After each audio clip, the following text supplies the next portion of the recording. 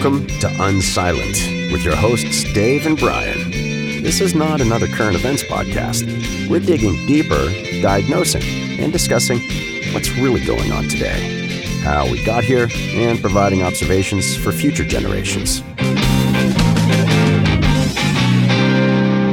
Welcome to Unsilent. We're Brian and Dave. We sure hope you let us know where you think we got it right and where we completely missed the point, which you can do by going to unsilentpodcast.com, Rumble, and a variety of other social channels. So let's get into it.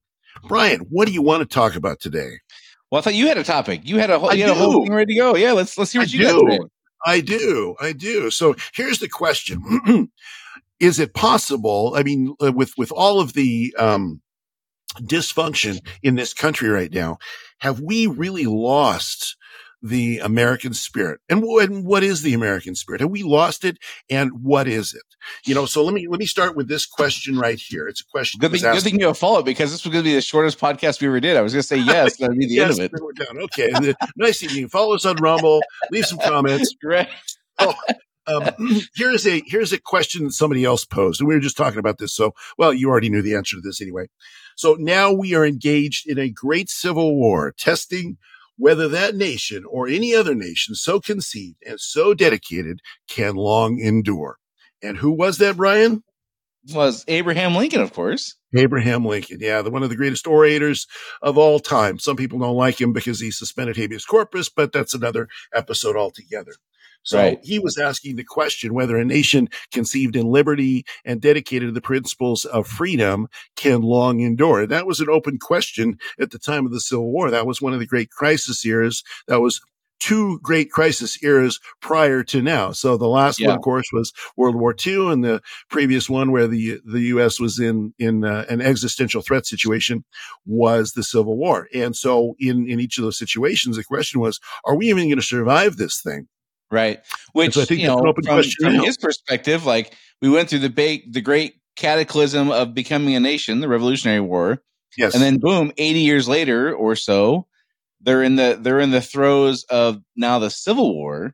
Right. And we didn't have a history like you and I talk about the cycles that is happening every 80 to 100 years, that we didn't have that history. This was the first time, and they're like, we didn't even make it 100 years. The whole thing's going to fall apart. Yes, exactly.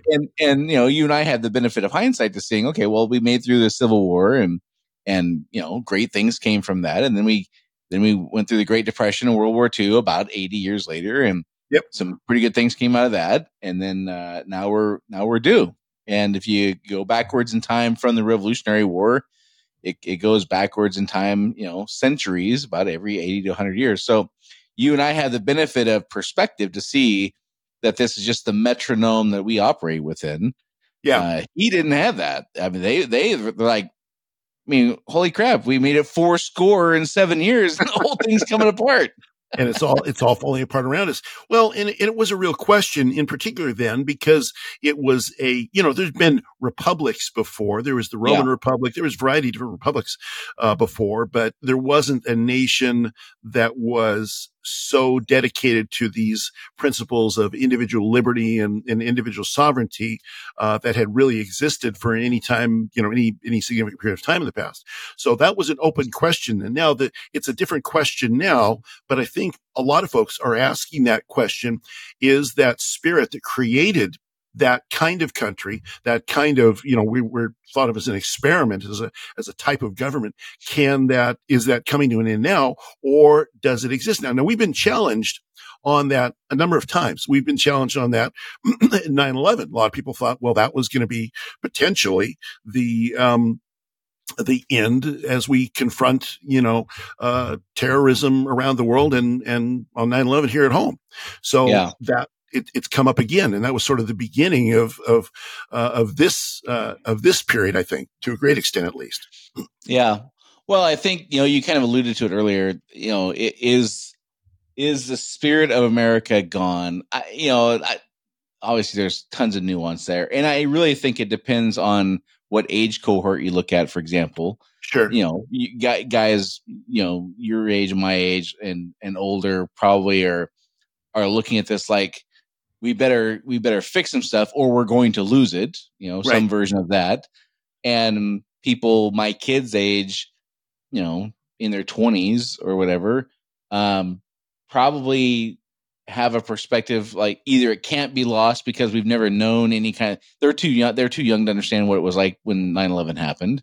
Sure. That they're they know of the Great Recession in 2007 to 2009. They know of that, but they were too young to really have any kind of hardship of that.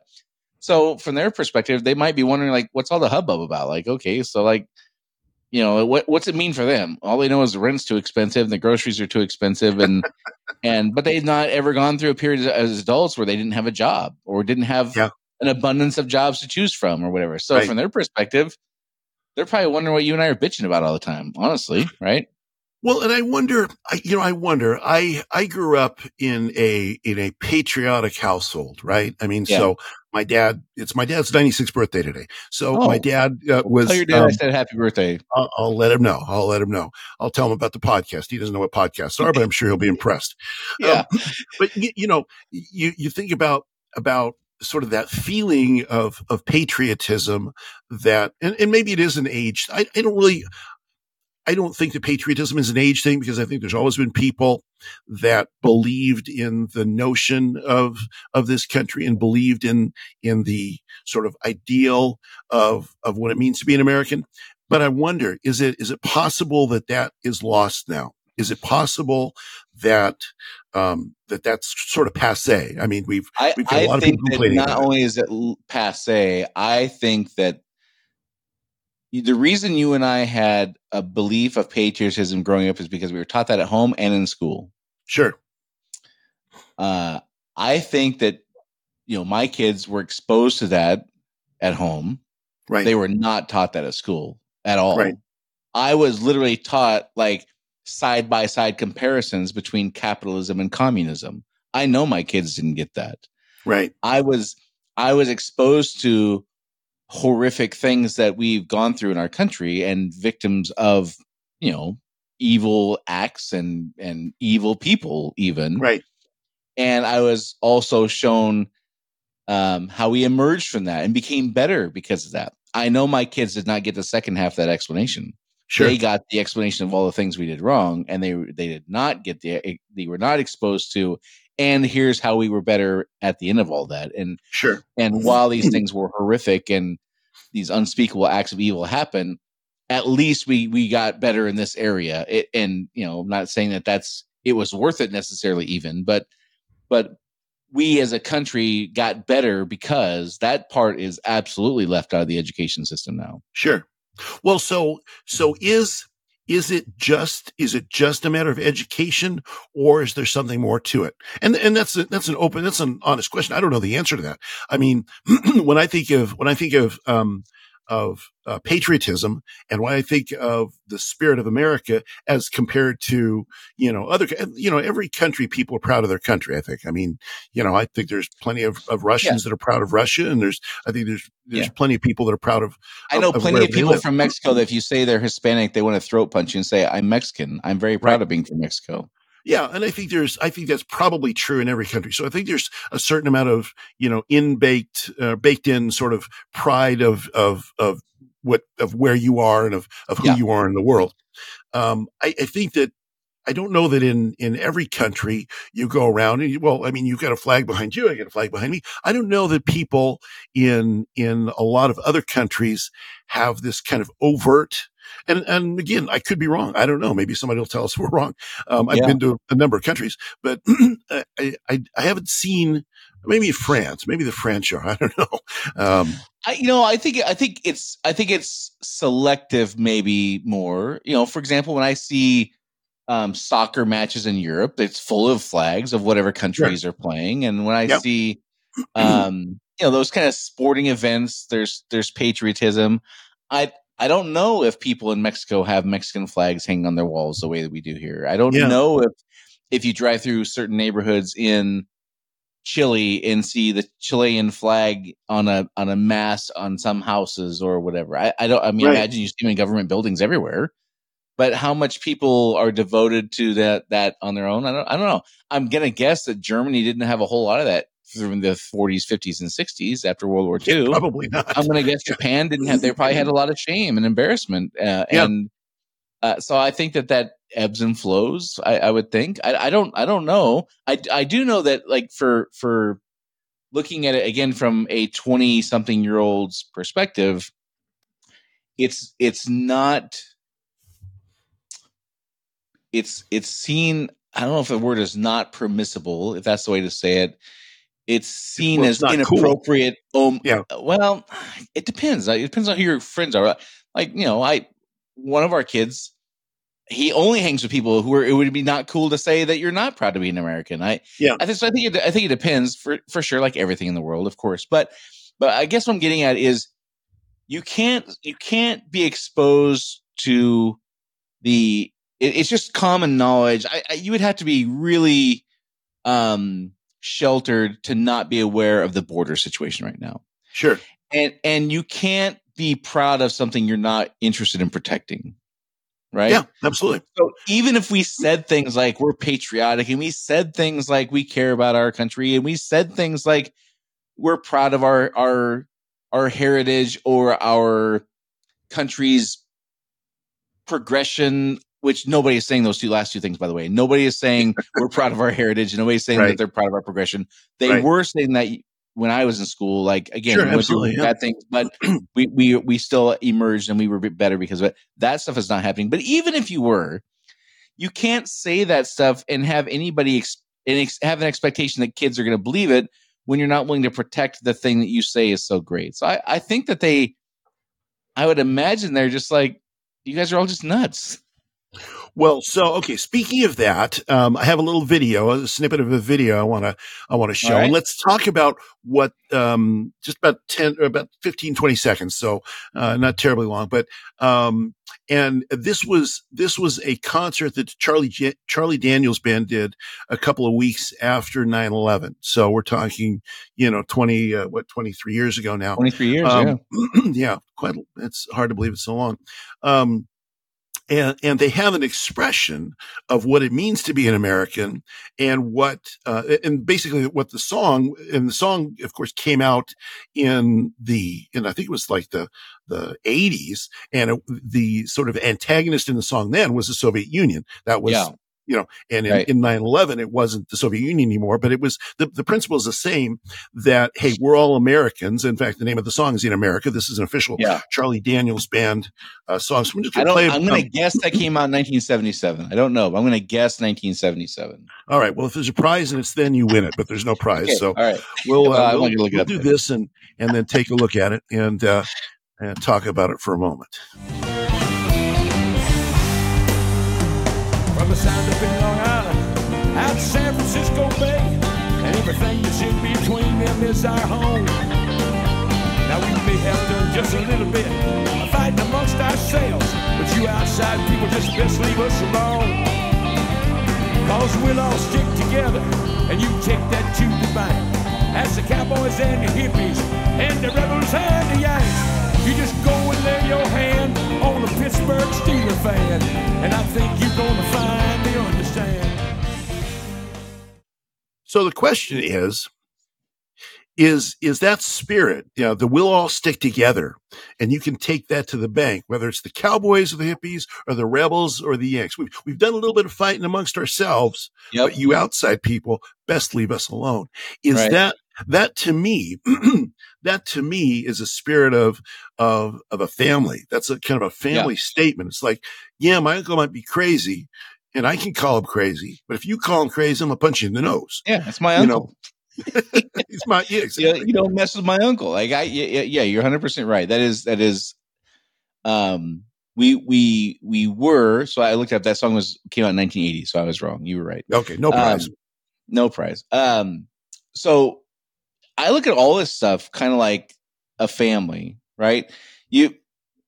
Like you said, like we can have the weird aunt you only see at Christmas who has the crazy ideas and what the conspiracy theories or the wackadoodle ideas or whatever. Fine. Okay. That, she's still my aunt, and somebody else makes fun of her. Like you said, like, you don't get to do that. That's my people. Right. Yeah. because by making fun of my aunt, you're kind of making fun of me. Right. Right. And what I see now is not that we're not a family. It's not even like I would, some people would be embarrassed that you and I, for example, were relatives or something. It's not even that. It's that you and I must be eradicated, not even like from the family, but just like period. Yeah. And that is just off the charts different than anything I've experienced before. So it's not even, again, I go back to the example of the Iranian Revolution where the mother put the noose over her own son's neck. Yeah. Yeah. And that is what we are experiencing now from some. Now, again, you and I are still guys like you and I don't mean guys like men, people like you and I are still hanging on to these ideas. Like, I may disagree with you, but I'll fight to the death your ability to say what you want to say. And I think that there's a dwindling number of people who are hanging on to that stuff for sure. Well, see, there's my question. That is my question. I don't know if I believe that or not. I mean, I certainly see what your point is, but I don't know if I believe in this. This is an open question for me, whether the bulk of people who are just going about their lives, who are just, going to work and they're in the unions or they're a school teacher or they're a plumber or an electrician or whatever they're doing. I don't know if the bulk of those people would look at this and say, yeah, that's what it means to be an American. And yeah, there's the people on my side and there's the AOCs of the world. And we disagree wholeheartedly. And, but she's my nut burger, not yours. So leave her alone. I don't, here's my proposition with that. We've had times, we've had riots in this country during, the last 10, 15 years. But there were also in the 60s, they're burning down cities in the 60s too. There were some pretty heavy duty riots in the 60s, but yet we came together against a common enemy in the Soviet Union. For the bulk of my, early life, we did that for, we were talking before we started, but 2, 3, 4, 5 years after 9/11. And then we get to fighting amongst ourselves again. And so is it that, is this time all that much different? And I'm the aspirational part of me, says that we will in the end come together again like we have before, like you did. I mean, in the Civil War, we're killing each other. 600,000 people killing each other, but we came together afterwards, right? So I have zero doubt that 7 years from now we will be as united as we've ever been. What I'm not sure about is we'll be united as a socialist or communist country, or we'll be united as a country that you and I would recognize. I don't know that. I do believe we'll be united because these things do happen in spurts, and there's a victor and there's people who win, and those people get to write history. I think you said two crucial things that explain part of the waning amount of American spirit or patriotism or whatever you want to call it, which is when in the 60s we had a enemy, which was communism. Yes. It was less than 20 years prior to the 60s when all those riots were happening that people were very well aware that tens of millions of people had been killed in the name of communism. Yep. Now, if you were to ask your average 22-year-old kid today or 25-year-old kid today, how many people were killed because of communism and how long ago was it? Sure. I don't know. I have no mathematical way to back this up, but my hunch is most of them would have no idea the scale in which it happened. None of them would attribute the actual deaths that were due to communism to communism. Yep. And they would think it was like a land far, like Star Wars, a long time ago in a galaxy far, far away. Far away, yeah. I don't. So in the 60s, even though, we had some real infighting amongst ourselves, but relative to the calamitous deaths that were happening on the scale they were happening, our infighting seemed pretty minor. Yeah. And the much greater foe was these communist people who would say really flowery, lovely things, but they were completely a wolf in sheep's clothing. And everybody knew that because we had perspective. It was not hidden. It was reported on, and it was grotesque and you couldn't get away from it. Like everybody knew. And then same thing, fast forwarding to, I think your other example was 9/11 or that was, again, this was one of those moments where it was 23 years ago. I could tell you exactly what my morning was like that morning. Yeah, it was a random Tuesday. Yep. There's the Tuesday before that and the Tuesday after that. Couldn't tell you what was happening. I know my exact morning routine. Yep. By the quarter hour that entire morning until about noon our time. Yeah. That was meaningful, and it was like, holy shit, these people are coming to hurt us, and we better put our tiffs aside because we got a much bigger problem. And I think that much bigger problem is a piece that's missing today is the kids don't have kids. Like I'm not like that old, but the kids don't have that much bigger problem for perspective.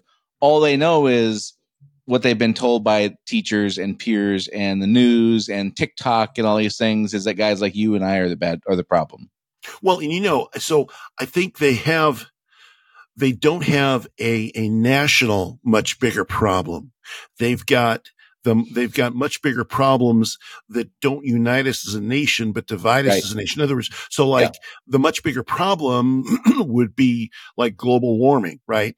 And and we're uniquely guilty. And in fact, it's a divisive problem. We're uniquely guilty because we have the most cars and all this stuff. Same with slavery. We're uniquely guilty because from their perspective, nobody else did that. It was like us in England invented that, like a couple hundred years ago. Like we exactly. And we laugh, but I would be willing to bet a substantial amount of money if you asked 10,000 18-year-old kids who invented slavery, they would either say England or the United States. Yeah, no, you're right. They wouldn't realize that it was a feature of a sin of every single nation that's ever existed on the face of the earth for 20,000 years. I agree with you. Those kinds of threats that you're describing, those kinds of problems you're describing, are the bigger problems. First of all, they're wholly inaccurate. Yeah. Second of all, they are specific to us. And we are the problem, not they are the problem. So it's an anti-patriotism. I think so. And yes. And the part I don't understand as well as I would like, because the answer is there's probably no good answer. I don't know how much of that anti-patriotism is planned and how much is just accidental because people just go along to get along, or they get bribed, or they get, their wife doesn't like when they say things that are unpopular at the dinner parties and stuff. I don't know how much of it is because people are lazy or lack the courage, or it's again, we have NIMBYism in America is a huge problem where it's just like it's not our problem until it is. Like we don't worry about stuff until it directly affects us and whatever. And how much of it is like, the Belt and Road Initiative unfolding, and the thing that Yuri Bezmenov talked about in 1983, like this is the Soviet Union's plan, and he walked us through for an hour and a half. Right. And what do you know? 40 years later, everything that he talked about is happening like exactly as he said. That's the part where I don't understand is how much of it is intentional. It seems like it's a pretty large scale conspiracy to pull off.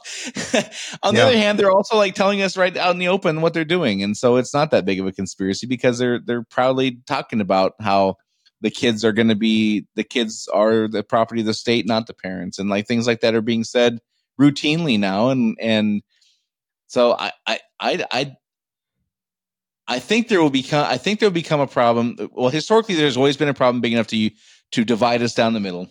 Yes. And then there's a victor and there's a winner and a loser. Now, the exception has been World War II because there was outside interference that preempted the communism fight in America that we would have seen otherwise, that was seen in other countries. Yeah. It was preempted by Pearl Harbor. Right. Well, and so I think to your first, I want to address both those points. So to your first point, is it just what happens, or is it a grand conspiracy? I mean, I hate to use the word, but is it, or what is, well, so I think one of the things we have to look at is whenever there's a big prize on the table, and we are the biggest economy in the world, we're the most powerful country that Earth has ever seen. So there's a huge, huge prize on the table. And so therefore it's got to be both. It's got to be whatever power and money interests exist nationally, internationally. They gravitate towards power. They gravitate towards control, because that's how you get more power and control. So it's not a conspiracy in And, the and sense they and that they alter the criteria by which success is measured yes, exactly, in order to gain more control. in order to gain status, control, money, power, Money, influence, all of blah those blah blah things. blah blah. Yeah. So there's that. There's all of that, and then there's so that's obviously what people plan to do. What people with bad intentions plan to Yeah. do. But on the flip side of that, what you have is you've got a disunited America because of lack of memory of anything. I mean, most, you got to be at least in your mid 20s to have any recollection of 9/11 at this point. Yeah. So let alone the Cold War or World War II or Vietnam or Korea or any of those types of things. So then there's a lack of a uniting bad memory. And so isn't that fascinating? Do you have to have some kind of uniting bad memory, uniting principle of we're not invincible, and this great stuff that we enjoy is not ours by birthright, is not ours by the fact that we exist. So it's those two things together. Pair those things together. And also I would suggest also factoring in, it has to be recent enough we can't convince ourselves we've evolved past that. Yeah, exactly. Because every time around, I mean, the League of Nations after World War I, we've moved past war. The war to end all wars. Don't forget. War to end all wars. We've proclaimed this. Obama proclaimed that a while back. When the Russians invaded Crimea, well, they're just unenlightened rubes. They can't do this. 21st century. We moved beyond that. Yeah, it's severity. It's proximity. Yes, recency. Recency as far as like being recent enough that we can't say, well, it was 50 years ago. We're smarter than that now, which is a lot of what we're saying. And I would disagree. I don't think we've evolved that much in 50 years to be able to outgrow things like greed and desire for power and corruption and all. I don't think we've made a whole lot of progress on that since 1944, honestly. Well, so if those things are all true, and they are, I mean, I think they're historically demonstrably, I don't think you can argue with it. I don't think you can call us conspiracy theorists to say, any of the things we just said. Those things all being true and have always been true, I think then you can go back through the history and say that American spirit is dormant, but not dead. And that I would agree dormant with, yes. in the majority. It's probably dormant in the majority, and it's also dormant in the majority because of how unpopular. You probably saw the recent tirade that somebody did on MSNBC about the great threat is Christian nationalism. Did you see that one? Oh, so this idea that, it's not that we have, millions of people flooding across the southern border and thousands or tens of thousands of people doing evil things that have come into this country, or potentially doing, terrorist watch list. It's not that we've got people all around the world that are arming up and preparing for, to invade our neighbors and our friends. No, it's those church-going people with guns and Bibles that are church-going people with patriotism. Yes, they're the problem. They're the ones that are the big problem. And so if patriotism, if it were dead and buried and not coming back, then you wouldn't have these people making those proclamations that want power for themselves because they're afraid of it. Yeah. And I do feel like, in this moment, which I didn't feel a year ago, I do feel like the pendulum is starting to swing the other way. People are starting to say, you're going to call me names no matter what. So screw you. I might as well tell you what I think. Because if I don't go along to the letter to your what I would call and you would call fringe ideas about you must allow 8-year-olds to cut off their penises, otherwise you're a bad person. Yeah. If you don't go along in lockstep with that stuff, you're a racist and you're a xenophobe and you're a blah blah, you're a phobophobe, you're whatever you are, right? You're all these phobes, right? Right. Well, I think people just have gotten tired of that. Like, screw you. You're gonna call me names no matter what. I might as well tell you what I think. And by the way, inflation's going bananas, and people are coming over here to our country and doing dastardly things, even though you won't talk about it. And even if that's not happening on a large scale yet, there is a finite number of people that can live here and not have us all living just like places we don't want to live. Like, if I wanted to live in Sudan, I would move to Sudan. I don't want to live like that. Right. And if people in Sudan want to live like us, they should do what we do. Right. and not like come here and just try to, elbow us out of the way. And specifically now, I think what's driving part of the change is people are seeing video of these illegal immigrants coming here, bragging about the benefits they're getting, and they kind of have this screw you attitude. Right. And there's people who are, now inflation is bad enough and rents are high enough and wages are not gone up enough. And there's people who are beginning to experience what you experience at the tail end of these, these long bull cycles of the economy and things like that, where things are starting to get unpleasant for enough people. Again, NIMBYism. People are starting to have personal negative outcomes. Right. At the same time, these illegal immigrants are like flashing the middle finger at us and mocking us for coming over and having children here. And like they get X dollars and they get free medical and they don't have to work. And people who are working 2 jobs are getting tired of that shit. And they're like, enough of it. And I think another indicator of that is the collapse of institutional media. So when the narrative is controlled by the few, the New York Times, and institutional media across the board is collapsing because people are not just submitting their brains, putting it, in the bucket of networks and of big newspapers anymore. I mean, they're all laying people off. The LA Times laid a bunch of people off. So across the board, even big tech has laid a bunch of people off. And then you've got the rise of alternative. I mean, whenever you have alternative media, of course, people who are in the know and in power don't like that because they don't control it. And so therefore they call, guys like you and I that are podcasting or people that are commenting on X or Elon Musk or anybody else, dangerous to society. So that all to me says that they realize that I hate they, but because then they, as my aunt used to always say, who's they? It's the great conspiracy.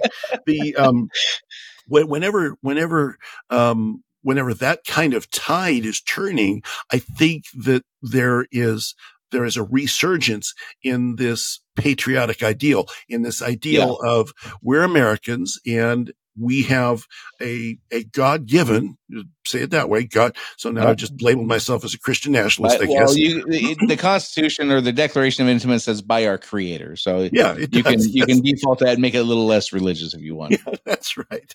So those things rising, then I think gives rise to that kind of American patriotic spirit once again. I think that one of the things that is probably underestimated by the people, again, I agree with you 100% that a lot of this is accidental and a lot of this is planned. There's no question that there's countries who would benefit tremendously if there wasn't this beacon of light known as the United States for people to aspire to. Right. That raises the bar substantially for the type of lifestyle people are going to yearn for.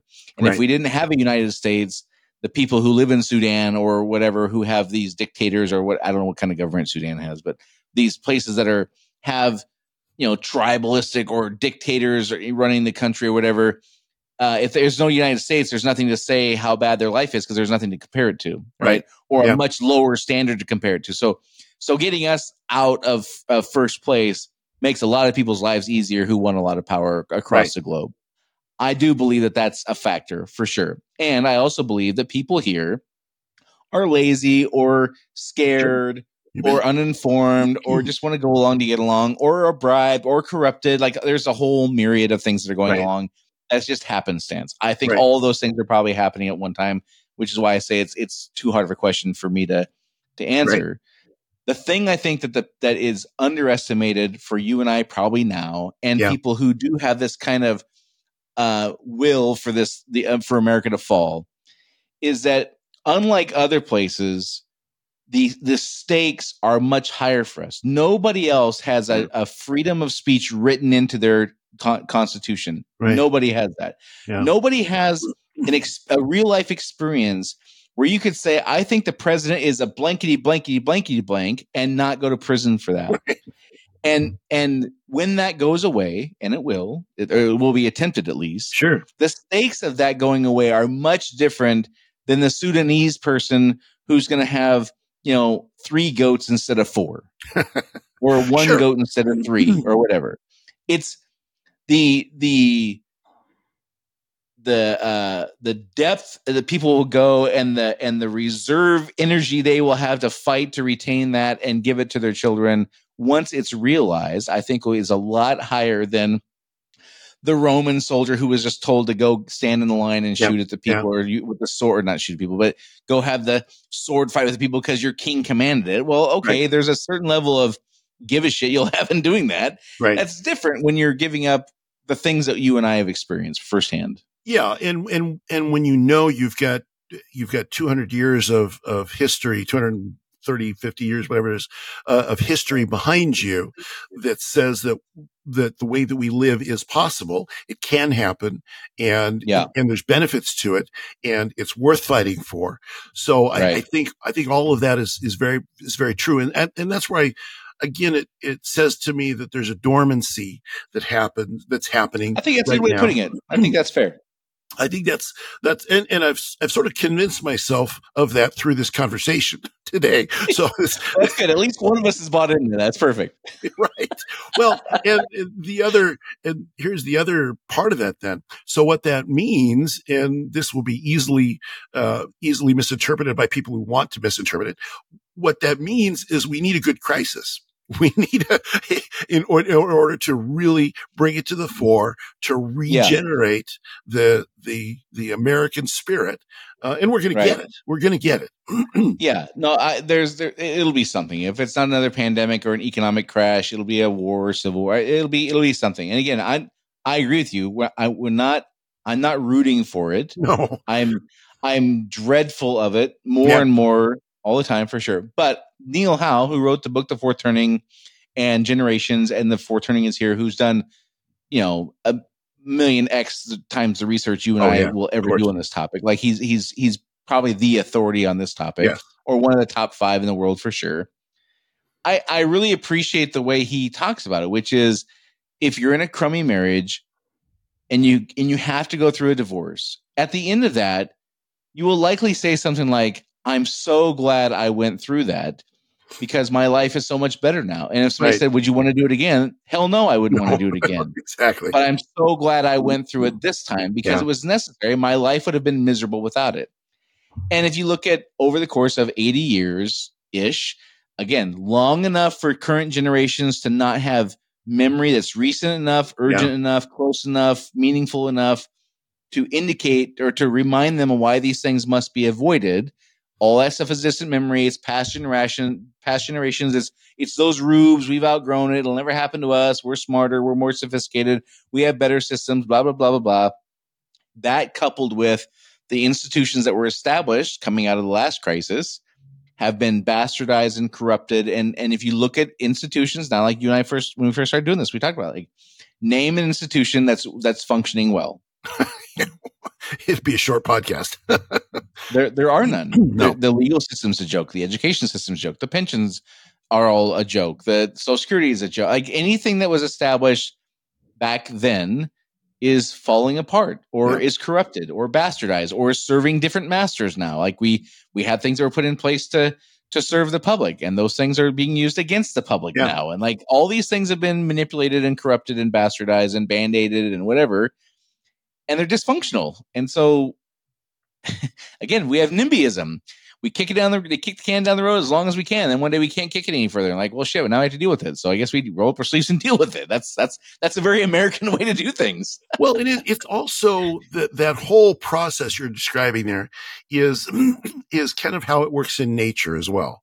So in a forest, if you don't have a forest fire in a forest periodically, then nothing grows. You don't have the giant redwoods. You've had throughout nature, there's this life and death and destruction and creativity process that just spins like a wheel going on down the road. So we tend to convince ourselves that because we're so smart and because we're so advanced and we've got this technology and all this stuff, our culture and our society is going to just be on this constant upward path. But the reality of it is that it's growth. It's 3 steps forward, 2 steps back over and over and over again. That's how we advance. Tony Robbins, who's a famous guy now. I've seen him on TV, and he's got a new book he's promoting, whatever. He talks about the seasons. You can't be in spring and summer all the time. That's not how it works. So there's a fall and a winter too. And people talk, there's famous, cliche quotes that are, you can't appreciate the good times if you don't go through the bad times. Yeah. And if you don't ever have to draw upon, the energy and the will to get through the hard times, how would you have any measure for how good you are? There's all kinds of things that talk about this in life and in nature, in marriages, in households, in families. Like, this is the human experience. This is what it is. And go ahead. And I think that also then to our topic today of like, is the American spirit dead? Is patriotism dead? All of that. I think that goes to that as well. I think it goes to, for sure. If there is something good and if there's a stream of strength in the American spirit that's caused us to be where we're at now, the proposition that I would put forth to, and I've done this a lot in debates, is that it's that spirit, that the American spirit that's caused us to be the greatest economy, greatest military, greatest, inventor of things that's ever existed on the earth. If that is the case, if that spirit is the thing that's and by that I mean, all of the things the founders identified, what Lincoln's talking about, et cetera, even what Charlie Daniels is talking about, if those are the things, that kind of underlying spirit that's really the strength of what's created a great nation, then the creative destruction that challenges that spirit is necessary for it to become greater still or better. Well, and here's where you are probably a little more optimistic than me. And here's how, like, if you were alive in 1928, there was no way you could imagine what this country looked like in 1948. There's just no way. It was mechanized on a scale that you probably couldn't wrap your head around. Right. Okay, go back before the prior time. If you were alive in 1852, you can't imagine what it would look like in 1876. It was a different kind of country. Now we lose sight of that because the increments of growth back then were smaller than what we see now. Technology is going ever faster, et cetera. So I had no doubt that you and I will not be able to predict what our country will look like in 20 years. It'll be off the charts more technologically advanced and evolved in ways that you and I will not even be able to put our finger on. I believe that 100%. I also know that looking at places like China, when they went through their cultural revolution, they just stopped talking about the things that they didn't like. And so I agree that there will be a perception of a renewed American spirit. I am fully in belief of that. Yeah. Whether or not that American spirit will represent what you and I call American spirit today, that part I'm very suspect about, because China has nationalism and patriotism, they might call it, whatever their word for that is, off the charts today, that in no way represents what people were patriotic about China in 1952. Right. It's just the criteria by which they determine what is patriotism couldn't be more different.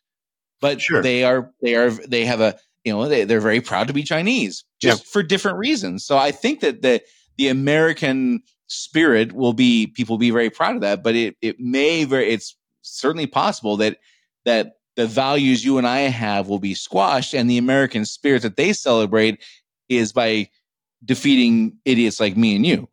It's possible. However, I think that this goes back to something we've talked about in previous shows, and that is that reality always wins. And so if you take a look, for instance, at the false beliefs that in Mao's time, in Chairman Mao's time, that permeated and held them back, they had to adopt some of now they didn't adopt all of them because obviously they're a dictatorship right now, but they had to adopt certain, free market or freer market kinds of principles. So if the things that caused America to be great were certain principles of freedom and individuality and ultimately a country that allows for personal growth, if that's indeed the case, then it's likely that we would return to those pieces once again.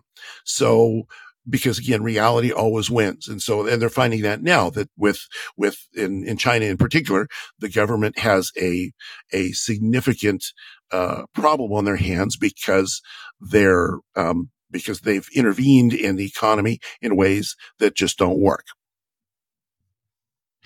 So then the question is, what's this new form of patriotism that will emerge look like? And I agree with you that it's probably not a carbon copy of what we know and what we've, experienced. So, in the book we've been talking about, Neil Howe talks about this idea of a second, a third, a fourth American republic that emerged out of the crisis era.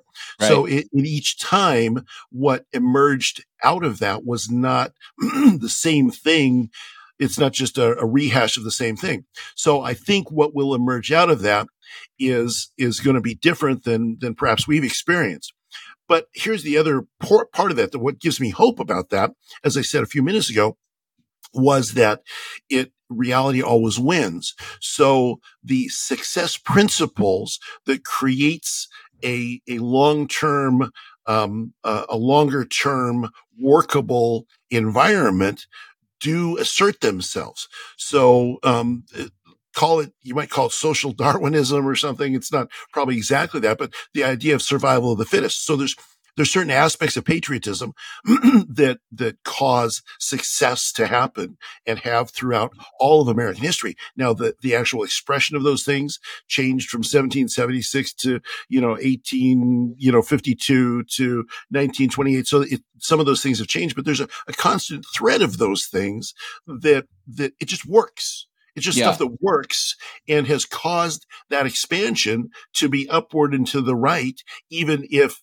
the kind of the form of it looks a little bit different. So for that reason, I don't think that it's likely. Now, I don't foreclose the possibility that it could be, I could be wrong about this, but I don't think it's likely that we end up with the unity of the, of the communist, regime. I think it is completely possible that we do end up with an empire.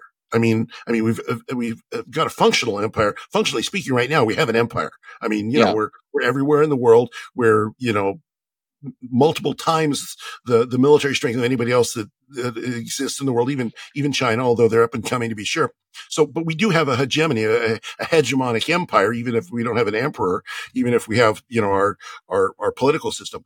So, but we could have a patriotic empire, in this next go around that maintains a number of the principles of freedom that exist now. So, and I don't want an empire. I want us to remain a republic, but Rome spent most of its existence as an empire and not a republic. So it's possible that we end up in that same way too. Yeah, I think there's I'm certainly pulling for us to emerge from this with, flags waving and you and I saying, well, it really sucked a lot, but we've grown some way. We're better because of it. Of course, that's what I'm hoping for. There's no question that would be my aim for sure. Right. There's two things that worry me though. One is technology.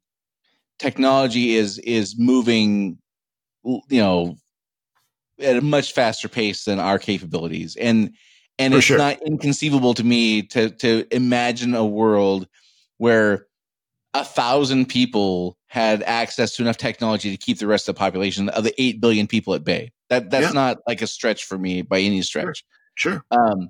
The other thing that I keep reminding myself of, unfortunately, is the United States of America is the anomaly in history. Yeah, that's true. Yeah. We are less than 1%. If you look at all the lives lived and put them all and mash them all together, whatever the math is, 1%, 3%, 5%, 0.5%, whatever it is, a very small, infinitesimal percentage of the overall lived experience on this planet has enjoyed the kind of freedom that we have in our short 250 years. It's true. Yeah. We are the anomaly. We are not the norm. And so when I mash those two things together, I say, well, I agree with you, Dave. I would love to imagine that patriotism will emerge from that, and we are the tip of the spear of what will be for generations and thousands of years to follow us. it's not enough length of time to give me that kind of confidence. Yeah. And absolutely my aspiration is not one that is, I can in any way guarantee because everything you said is just now is absolutely true. Right. The question is whether the advances of this way of doing a country, to Lincoln's quote, can it long endure? Right. Are the advances substantial enough that they endure from a sheer this works kind of scenario?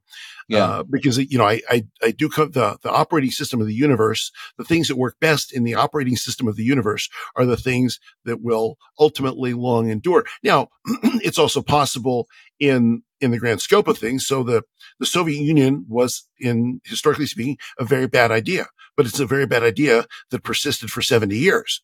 Right. So, bad ideas, unfortunately, there's a principle in business, if you're going to fail fast, right? Right. Yeah. The things we want to do in life, if they're horrible ideas, we hope they pass very quickly and we can move on to the good stuff. Unfortunately, that doesn't always work. In fact, it rarely works in large, national things. Failure tends to be slow 100%. And then disastrous. 100%. I could totally see a scenario where, again, the guys who think like you and I are kind of mitigated, we'll say, to put it nicely. Neutralized. And then the next American, what's Neil Howe called it? The kind of the next republic, the new American Republic. American Republic is one that is more socialist and is more communist. Yeah. And then at the next crisis after that, they go, "This really sucked. We should go back to what we had before." And I could totally see that happening. Yeah. I think 4,000 years from now, there'll be, what we had now will be much more the model than what, communist China has or Stalin's Russia. I am that kind of optimism in the long term. In the short term, I'm a little more skeptical. Not that I'm hoping for bad things. That's why you and I have talked about this. We're reluctant to talk about this stuff because it sounds like we're rooting for this bad stuff to happen. Right. That's absolutely not the case. No. But I also don't want to be, have my head in the sand and pretend like it's going to just wash over us and we're somehow going to be immune, because history has said that that's not how it works. Right. You have to hope for the best and prepare for the worst. And that's 100%. Just, risk. You gotta manage your risk, whether it's your money or your country. And that's just the reality of a smart plan. Yeah. Well, and I hope that that's what comes through as you and I talk about this for Kenny G and for people, our contemporaries, that listen, is that in no way am I hoping for any of this stuff. I wish we would go back overnight to 1998 and how things were then, or when Charlie Daniels was in 2006, how things were fantastic. There was a patriotism off the charts still, especially relative to today in 2006, because 9/11 was fresh in our minds, and we did unify in large cases. Again, there's always exceptions, blah blah blah, but by and large, we were as unified as I had ever seen us, for sure. Yeah.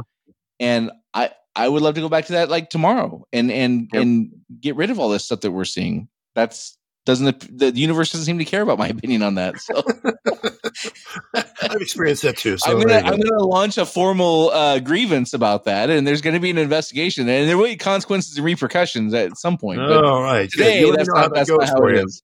Yeah, let me know how that goes for you. All right. Well, hey, that's a good place to wrap it up. As we always say, hope for the best and plan for the worst, right? Yep. Don't forget, you can go check us out at unsilentpodcast.com. A great place to leave a comment if you want to tell us how we got it right, of course, or if you somehow want to tell us we got it wrong, that's okay too. There's a great place to leave a comment on Rumble. We had a little bit of a technical difficulty, so hopefully that didn't ruin it too much for you, and you're able to get through that. So we have we're at the mercy of technology like everybody else, right, Dave? That's exactly right. Anyhow, that's it for Dave and Brian, and we'll talk to y'all next week. See you next week. Do you want to be on silent? Make your voice heard on our social media channels and share where you think we got it right or wrong. Go to unsilentpodcast.com for social links so you can join the discussion.